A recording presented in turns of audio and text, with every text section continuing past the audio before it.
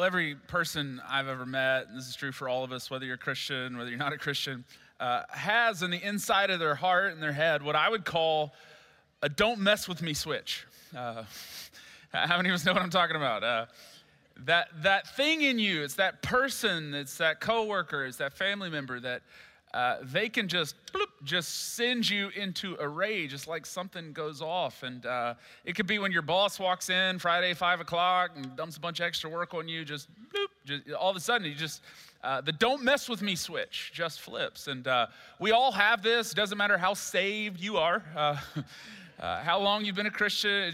It's inside every one of us, all of us. It could be that moment your husband, rolls his eyes, or your wife rolls her eye, and that it just flips, and all of a sudden, it's as if you become somebody else. Some of us have spent years apologizing for a moment where just the switch flipped. And we did something, we said something. And we talk about people this way. We'll say, man, Tammy, she's really sweet, but do not get on her bad side. She may look sweet with that Louis Vuitton purse and her hair all did, but man, you make her mad. Not good. Ed, he's a nice guy, but wow, does he have a dark side? We'll talk about people this way. We'll talk about ourselves this way. I don't know what came over me. I don't know what happened. They made me so mad. It was almost as if a switch just flipped in my head and heart. And we all have this. This is true for you. It's true for me. Some of us, isn't it true? It's easier to locate this. It's easier for this to go off and for you to go into a rage. As some of us, every morning commute to work. I mean, just constant. You're not going to merge with me. Not this lane. You become the John Wayne of the road. You just constantly just going off. Some of us live with people where you just constantly walk on eggshells, just hoping not to bump into their switch and set them off, the don't mess with me switch. Others of us, it takes a lot, but you can get there. Others of us, you talk about people this way. Man, Dad, he's a slow burn, but man, you do not want to be in the room when that switch goes off. It is not a pretty sight. And we all have this. And it might be when somebody messes with your money. It might be when somebody messes with your family. It could be over something much smaller than that. But we all have a don't mess with me switch inside of our head and inside of our heart. And I want to talk about that today. I want to explore what do you do when your switch goes off? How do you respond to those people in your life? That when they enter the room, when they say that thing, when they roll their eyes, whatever it is, your switch flips. What do you do in those moments with the people who can hurt you, cause you pain? How do you respond in those moments? If you have a Bible, let's turn to the book of Exodus, chapter 21. Exodus, chapter 21. Genesis, Exodus, chapter 21. And we've been looking together over the last few weeks at the life of a man named Samson. And Samson's one of the 12 judges in the history of the nation of Israel. His story is told in the book of Judges. And at this particular time in the national timeline of Israel, the national world timeline, there would be different oppressors that would rise up. Different oppressors would rise up. The Midianites, the Moabites, and different judges would step in, and they would begin to bring justice, bring healing, bring restoration to the people of God. So Samson's one of these judges. He does some good things. He does some destructive things. We've looked at this last week. Steve did a great job just talking about isolation and how because Samson had cut him off from friendship and community, he was on a destructive path. Micah did a great job a couple weeks ago talking about pride, just destroying his life, and that we all struggle with that. And so today I want to look at what he does when his switch goes off. But Samson lives under a code, and at this particular time, there's a rule in place for how justice is served and how justice should be weighed, the scales of justice. It says this, Exodus chapter 21, verse 23. But if there is serious injury, you are to take life for life, eye for eye, tooth for tooth, hand for hand, foot for foot, burn for burn, wound for wound, bruise for bruise. Now, this sounds brutal to you and to me. In fact, Jesus comes along later and says, you have heard it said, eye for an eye, but I'm telling you, love your enemies, a different standard. So we're not underneath this law, but this was the law at the time of Samson. This is what the Hebrew people, the Jewish people, were underneath. Because essentially, and you can read through Exodus 21, there's all kinds of fascinating rules for how to weigh justice and what to do. There's application for if your bull kills somebody else's bull. I'm serious. This is in there. All kinds of application for the Texas State Fair. Just great information here. And here he's saying eye for eye, tooth for tooth, because essentially this was a world where if somebody, killed your chicken, you would burn their house down. People weren't weighing justice appropriately. And so we all have this tendency, don't we? We don't weigh pain on the same scale as the person that injured us. We never perceive the injury the same. And so we always have this tendency to hit back twice as hard. And finally, God says, enough. Eye for eye, tooth for tooth. This is the rule. This is a way we need to weigh justice. And so Samson lives underneath this eye for eye sort of system of how justice should be dealt. Turn with me to the book of Judges, chapter 15. Judges, chapter 15, over a few books. Now, in Judges chapter 14, Samson gets married to a woman he wasn't supposed to, a Philistine woman, and the wedding goes about as bad as a wedding can go. Samson ends up killing about 30 of the wedding guests. Not something you'd read about in Modern Bride magazine. And the next chapter, chapter 15, kicks off with Samson going, we assume, to make some sort of amends or reconciliation with the bride. And this is where the story kicks off. Judges chapter 15, verse 1. Oh, we need to rededicate him. Sorry, just kidding. My kids are way worse. Don't even worry about it. My kids have burned down half the restaurants in this town, so don't. Judges chapter 15, verse 1. Later on, at the time of wheat harvest, Samson took a young goat and went to visit his wife. A romantic gesture, I'm assuming, of some sort.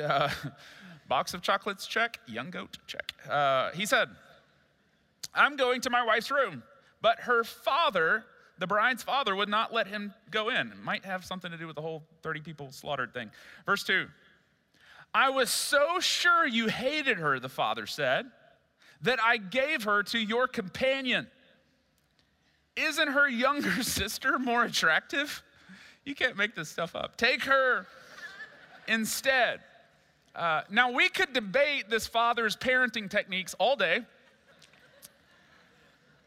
but this is a civil dispute. Samson and the father-in-law. Samson has a choice to make in this moment. His switch flips.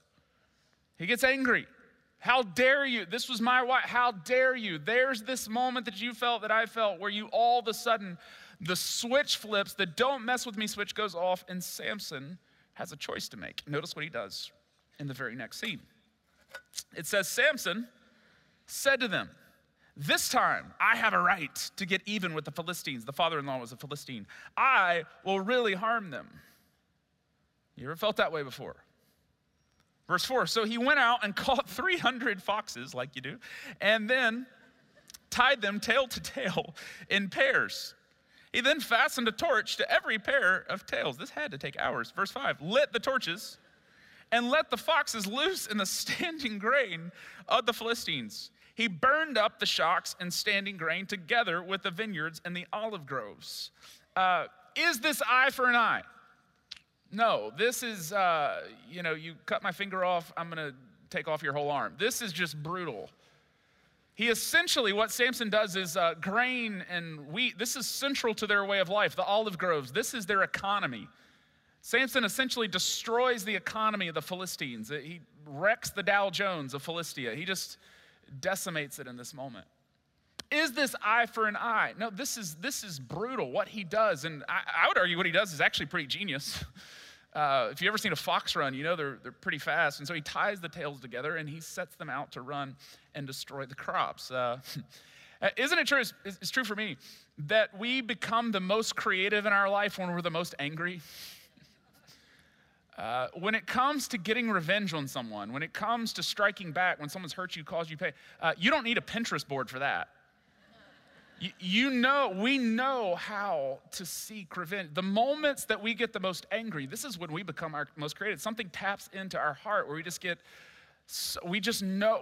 innately just respond. And so he gets so creative when he gets so angry, just like you, just like me. When I was in high school, I played on the football team, and I'll pause for laughter. But I was on the football team, and the softball team broke into our locker room. And they took all of our cleats and they placed them in a big pile in the middle of the locker room. And so now it was a bunch of 15, 16-year-old guys, going through these cleats, which all were, looked the exact same, trying to find which cleat was which. And we were so frustrated.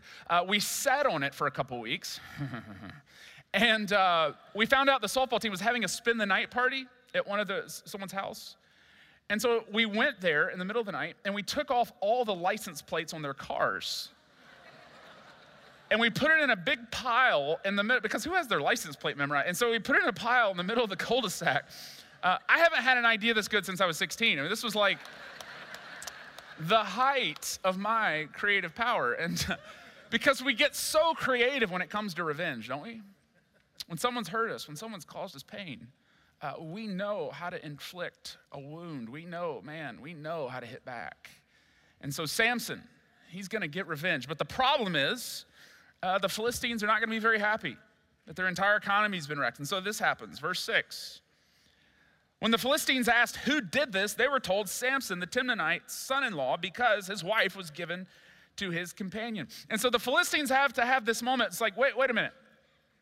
Over a civil dispute, now their switch is getting flipped, because this is what happens when it comes to revenge. When you hit somebody and you cause them pain, what is going to happen to them? Their switch is going to flip. And the Philistines have to be thinking, this isn't eye for an eye. He caused all this damage to our national economy over a civil dispute. And now the Philistines, because some of us have felt this, you inflicted a wound. What happened? The other person is now going to pick up a sword. They're going to enter in to the battle. Their switch has been flipped. This is what happens to the Philistines. So notice what they do. Verse 6, the end of verse 6. So the Philistines, they went up and they burned her, the bride, and her father to death. It's escalating. Verse 7, Samson said to them, since you've acted like this, I swear that I won't stop until I get my revenge on you. Some of you feel this way. There's a family, I'm not going to stop. I'm going to even the score. I'm going to get back. They are going to know what they've done was wrong. Verse 8, he attacked them viciously and slaughtered many of them. Then he went down and stayed in a cave at the rock of Edom. Verse 9, the Philistines went up and camped in Judah, spreading out near Lehi. The people of Judah asked, why have you come to fight us? In other words, the Israelites now, these are Samson's people. They open their eyes and they look around and there's a bunch of Philistines holding swords around. They're going, whoa, why are you here to fight us? What have we done to you? And all of a sudden, they begin to realize, and because this is how revenge works, isn't it? It starts to widen. The circle gets bigger and bigger. More people get involved. Some of you are involved, or some of you have involved a coworker, a family member, in a dispute. Some of you are involved in a dispute right now. And you have that feeling, why am I even involved in this? It has to do with somebody back there, a coworker in the logistics department. It has to do with somebody else. How did I get swept up in this? And the Israelites are going, whoa. Why have you come to fight us? We come to take Samson prisoner, they answered, to do to him as he did to us. You felt that way lately? Friend, family member? I'm just going to do to them what they did to me. We're going to settle this thing. Verse 11, then 3,000 men. The geography's widening. The amount of people are widening. Now you have a whole militia involved. 3,000 men from Judah, the Israelites, went down to the cave at the rock of Edom and said to Samson, don't you realize the Philistines are rulers over us? What have you done to us? Some of you are involved in a dispute right now that has nothing to do with you, and you want to say that to a parent. You want to say that to a coworker. Why have you involved me in that? How did I get swept up in this? He answered, this is Samson speaking, I merely did to them what they did to me. You felt that way before? I was justified. I had a reason. Now notice, this isn't eye for an eye. He's not doing to them what they done to him. He's paying them back 100 times worse. It's our tendency, it's your tendency, it's my tendency. We want to hit back 3 times as hard. Verse 12, they said to him, we've come to tie you up and hand you over to the Philistines. Samson said, swear to me, he's talking to his own people here, that you won't kill me yourselves. Verse 13, agreed, they answered. We will only tie you up and hand you over to them. We will not kill you. So they bound him, and with 2 new ropes, they led him from the rock. As he approached Lehi, the Philistines came towards him shouting. The Spirit of the Lord came powerfully upon him. The ropes on his arms became like charred flax, and the bindings dropped from his hands. Finding the fresh jawbone of a donkey, he grabbed it, and he struck down 1,000 men. Then Samson said, with a donkey's jawbone, I have made donkeys of them. If you're reading from the King James, you might want to explain to the people around you why you're laughing. With a donkey's jawbone, I have killed 1,000 men. Verse 17, when he finished speaking, he threw away the jawbone, and the place was called Ramath Lehi, or Jawbone Hill. Notice how it escalates. Notice the flow, the movement of the story. It starts as a civil dispute between a father and a son-in-law, a father-in-law and a son-in-law. This should have been settled over a steak dinner. They should have been able to figure this out. But they didn't, and it escalates into a national economy of Philistia being wrecked. Then it escalates into 2 people being burned to death. Then it escalates into 3,000 people on a warpath. Then it escalates to Samson holding the jawbone and killing 1,000 people. It started with a civil dispute, but it ended with a jawbone. Started here. But just like you, just like me, it escalates and escalates and escalates, and it ends with somebody holding a jawbone. It ends with somebody just deciding they are going to get justice. In the New Testament, as people of the cross, we are called to a different kind of standard. Paul says this to the Romans in Romans chapter 12. If you turn over to the New Testament, Paul says, as people of the cross, as people that recognize that the tomb of Jesus is empty, you're called to a different way of life in a world that gets bent on revenge. He says, do not repay, chapter 12, verse 17, do not repay anyone evil for evil. Be careful instead to do what is right in the eyes of everyone.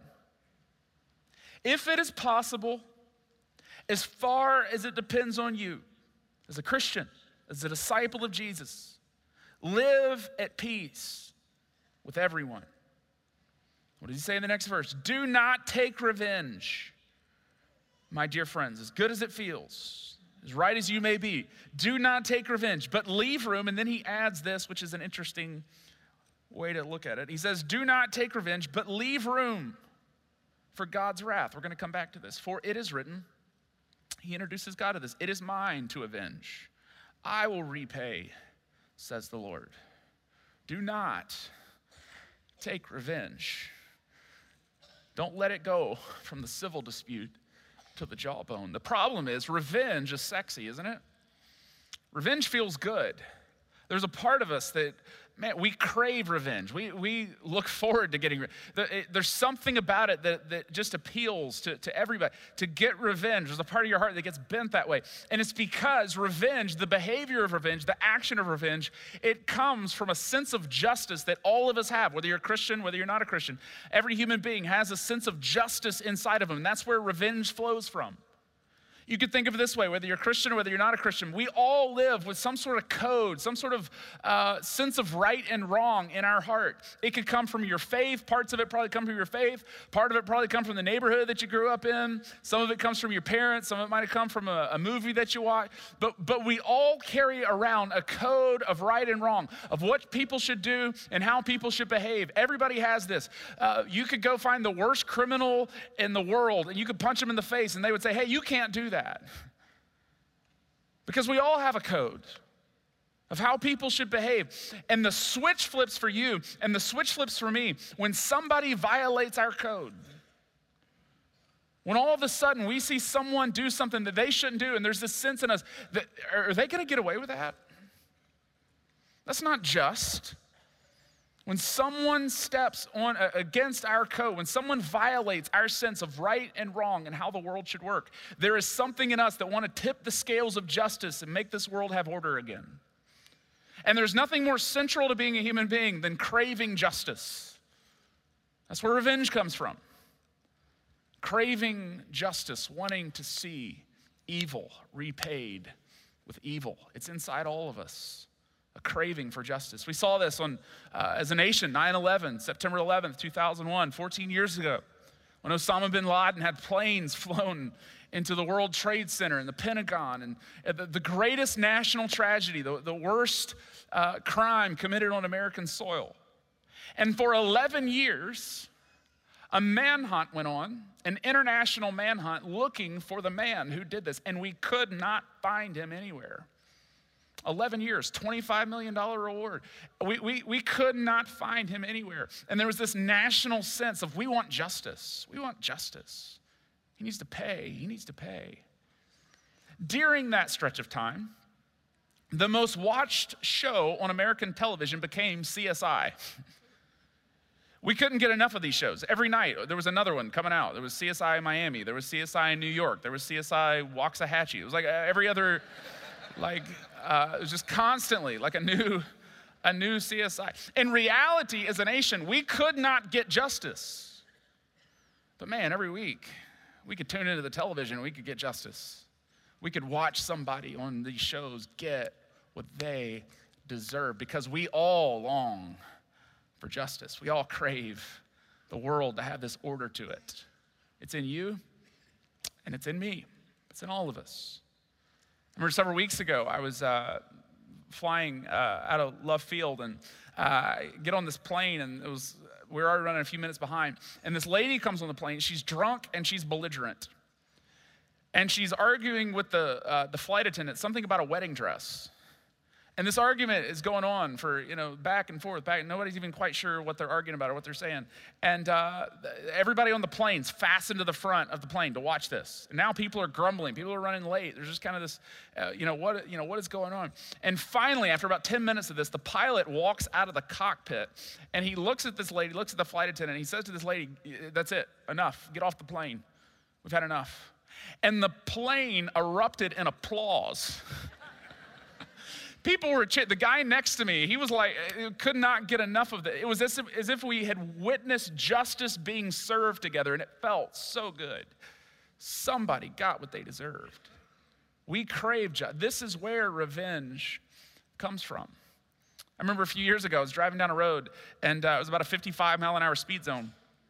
And this car comes whipping around me, 80, 90 miles an hour.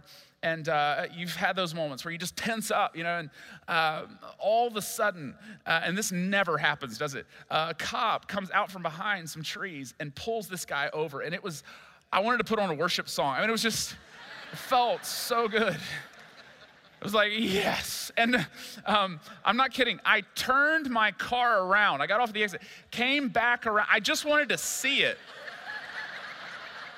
It's like I had to watch. You ever had one of those moments?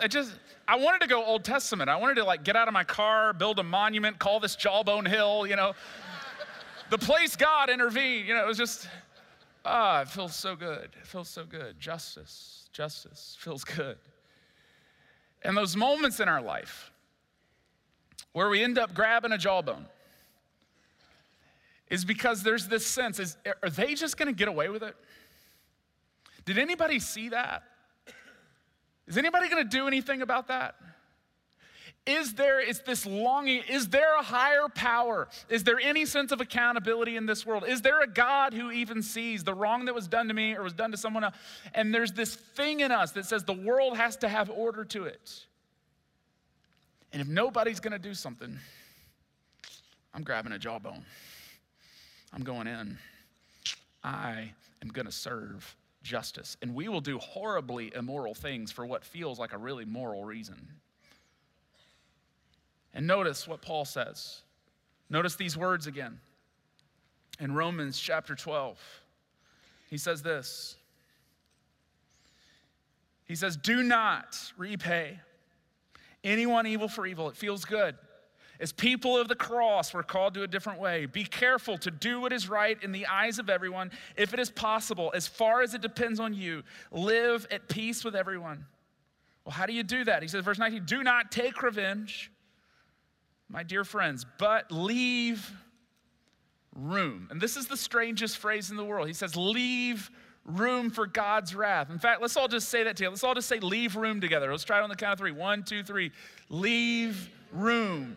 What are we supposed to do when you want to grab a jawbone and go after somebody? We're supposed to leave room. Leave room. Resist the urge to grab the jawbone. Resist the urge. The most difficult thing you will do as a disciple of Jesus when someone's wronged you or caused you pain or your switch flips is to take a deep breath.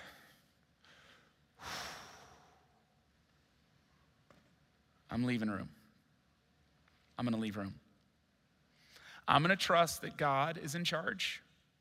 I'm going to trust that God judges people, not me. I'm going to trust that there is a higher law. I'm going to trust that there is a God who's in control. I'm leaving room. I'm leaving room.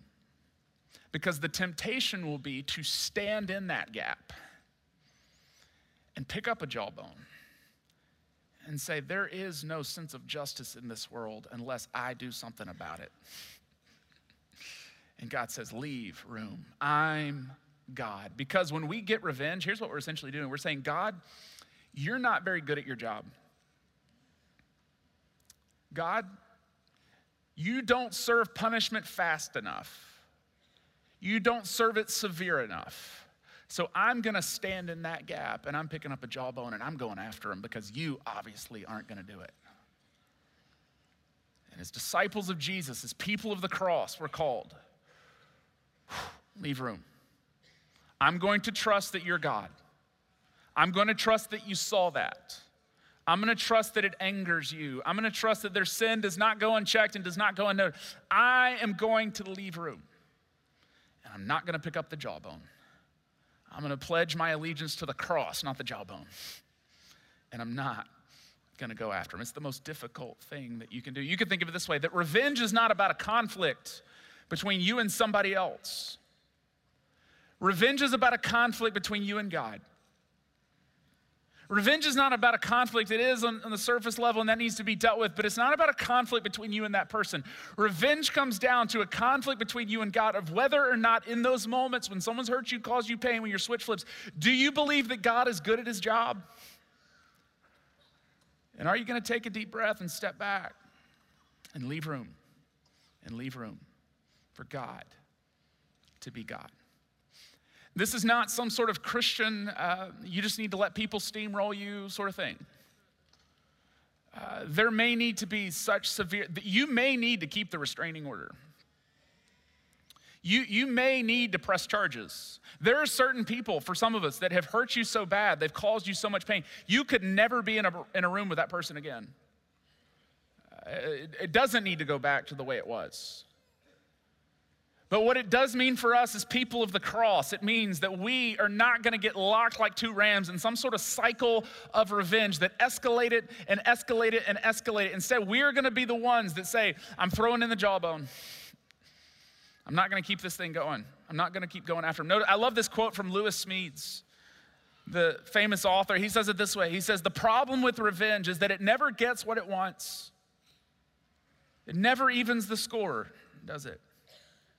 Fairness never comes. The chain reaction set off by every act of vengeance always takes its unhindered course. It ties both the injured and the injurer to an escalator of pain.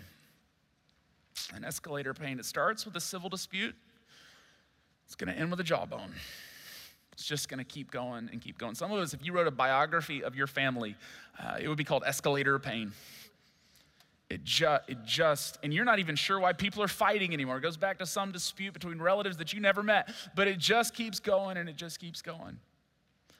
Some of us this week, you need to call somebody on the phone and say, man, I'm putting down the jawbone. Some of us need to send an email to a coworker. Some of us, that department, that your department's always at war with, say, hey, it's time. I look ridiculous holding this jawbone.